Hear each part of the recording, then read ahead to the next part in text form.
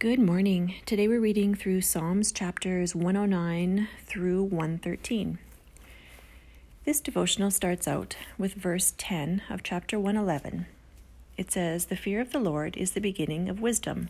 All who follow his precepts have good understanding. Eternal praise belongs to him forevermore." Psalm 109 and 10 tell us about what the lowest point of David's life looked like, when he was consumed by depression and waiting on God to defend him. It says David may have been disappointed and bitter with the way that things had transpired in his life, but God never left his side.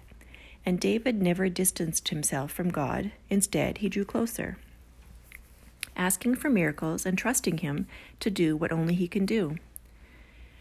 Chapters 111 through 13 also talk about how David's attitude was drastically altered and how, in his asking and trusting God for miracles, his heart was filled with love and gratitude. His words poured out praise. It says, David could do all this because he lived in fear of God and obeyed him.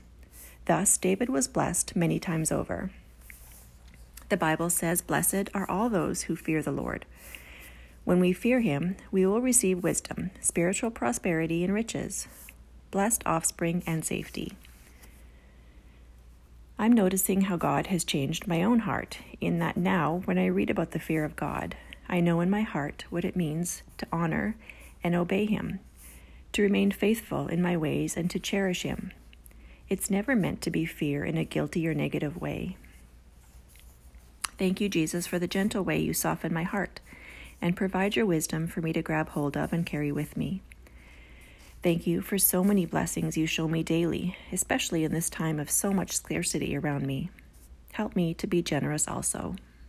Amen.